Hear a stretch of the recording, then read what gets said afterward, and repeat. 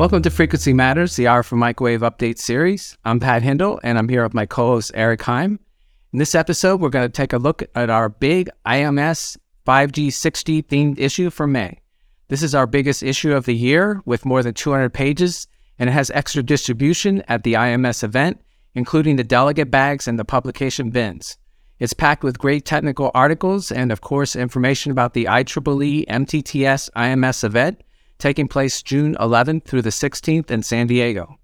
So we have some welcome messages from the chairs of each conference, so that's the IMS, RFIC, and RFTAG, plus there's information on the exhibition. And our cover story is written by authors from Roda and Schwartz, and it's on terahertz generation and analysis with electronic and photonic technologies. And this is a great overview of the various technologies that are available in the area of terahertz. Eric, what do we have for technical features? Thanks, Pat. Lots of features in this issue that cover a wide range of interesting topics. We have Nokiwave discussing the convergence and coexistence of terrestrial and non-terrestrial networks and some of the megatrends that they see for 5G and beyond. We've also got an article from Pasternak that addresses the challenges that 5G presents for DAS, distributed antenna systems, and the likely evolution of that architecture to provide solutions to those challenges, along with how DAS will start to incorporate millimeter wave bands. And I'm only skimming the surface with those two. There are too many articles to mention, so please make sure you dig into that issue. Turning to the news, there were many collaborations that I saw to accelerate the development of RF and millimeter wave designs for high reliability. Synopsys, Ansys, and Keysight Technologies announced the availability of a new 79 gigahertz millimeter wave RF reference design flow, and that's for the TSMC 16 nanometer FinFET compact technology. Picocom and Icana announced that they have a new strategic partnership, and they're going to leverage their respective capabilities to jointly develop a 5G Open RAN small cell radio unit reference design. The combination of Picocom's digital pre-distortion technology and Icana's DPD-friendly power amplifiers will provide an efficient solution with reduced power consumption, complexity, size, and cost. And we also had Keysight Technologies in collaboration with the National Physical Laboratory and the University of Surrey, and they've made the first 6G connection at speeds greater than 100 gigabits per second over sub-terahertz frequencies in the UK.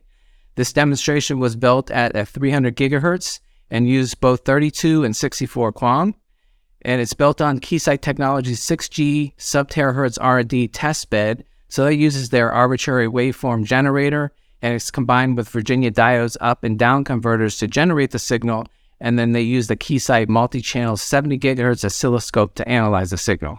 So great accomplishment there. We also saw the Gap Waves made a strategic investment with SenseRad, and that's a recent spin-off that offers a unique 4D imaging radar sensor chip based on sophisticated software and hardware that includes the radar chipset from Arby. And finally, RFMW announced the closing of its acquisition of MRC Gigacomp and MRC Components in Germany, and this will add the MRC Components to its power management offerings and the MRC Gigacomp products to the RF and microwave portfolio. So that was a lot on my side. How about you, Eric? Well, on the market side of things, Mobile Experts released a report with technical analysis and market forecasts that outlines their view of the future for 5G millimeter wave networks, smartphones, and fixed wireless access. So definite growth in that area, and the report looks to add some clarity to a segment that's still a bit murky. We also highlighted a report from Yole Intelligence addressing automotive radar opportunities, and they've got some good insights and forecasts on that whole suite of automotive radars. So turning to events, all eyes are on IMS June 11th through the 16th. So IMS is co-located with the RFIC Symposium and the RFTAG Microwave Measurement Conference. And also this year, they're co-locating with the IEEE Women in Microwaves International Leadership Conference. The RFIC starts on Sunday and goes to Tuesday. Then the IMS kicks off Monday evening with the plenary session, and that will be given by Ed Godshock, and he's from George Fox University, and he'll be talking about the role of transmission lines in connecting people, and that's followed by the welcome reception. The IMS conference goes from Tuesday to Thursday, and we have the RFTAG sessions on Friday. There are also workshops, panels, special social events such as the Women in Microwaves and Young Professionals, and both of these are on Tuesday evening. Then there are 3 boot camps, Quantum and Artificial Intelligence Machine Learning on Sunday, and the RF Boot Camp on Monday. Also, don't miss the Connected Futures Summit when that's on Tuesday. Eric, how about the exhibition? Well, on the exhibition side, there are already about 540 exhibiting companies signed up. The floor plan can be seen online, so you can plan your visit to companies you're interested in exploring. And as we all know, the most interesting meetings often happen by bumping into someone on the exhibition floor, either an old colleague or just a chance meeting with someone you've never met. There's an industry reception on Wednesday from 5 to 6 with refreshments on the exhibition floor.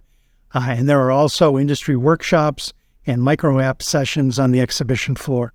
A new addition this year is an executive forum in the micro apps theater with company executives from ADI, Qorvo, Qualcomm, Rohde & Schwartz, and Keysight. And we'll be discussing the latest trends in technology. So please go to IMS-IEEE.org and register for IMS. It's going to be a good one. And that wraps up this episode. Our sponsor is RFMW, a technical distributor of RF and microwave products, and now power management as well. When you start your next design, consider their multiple product lines.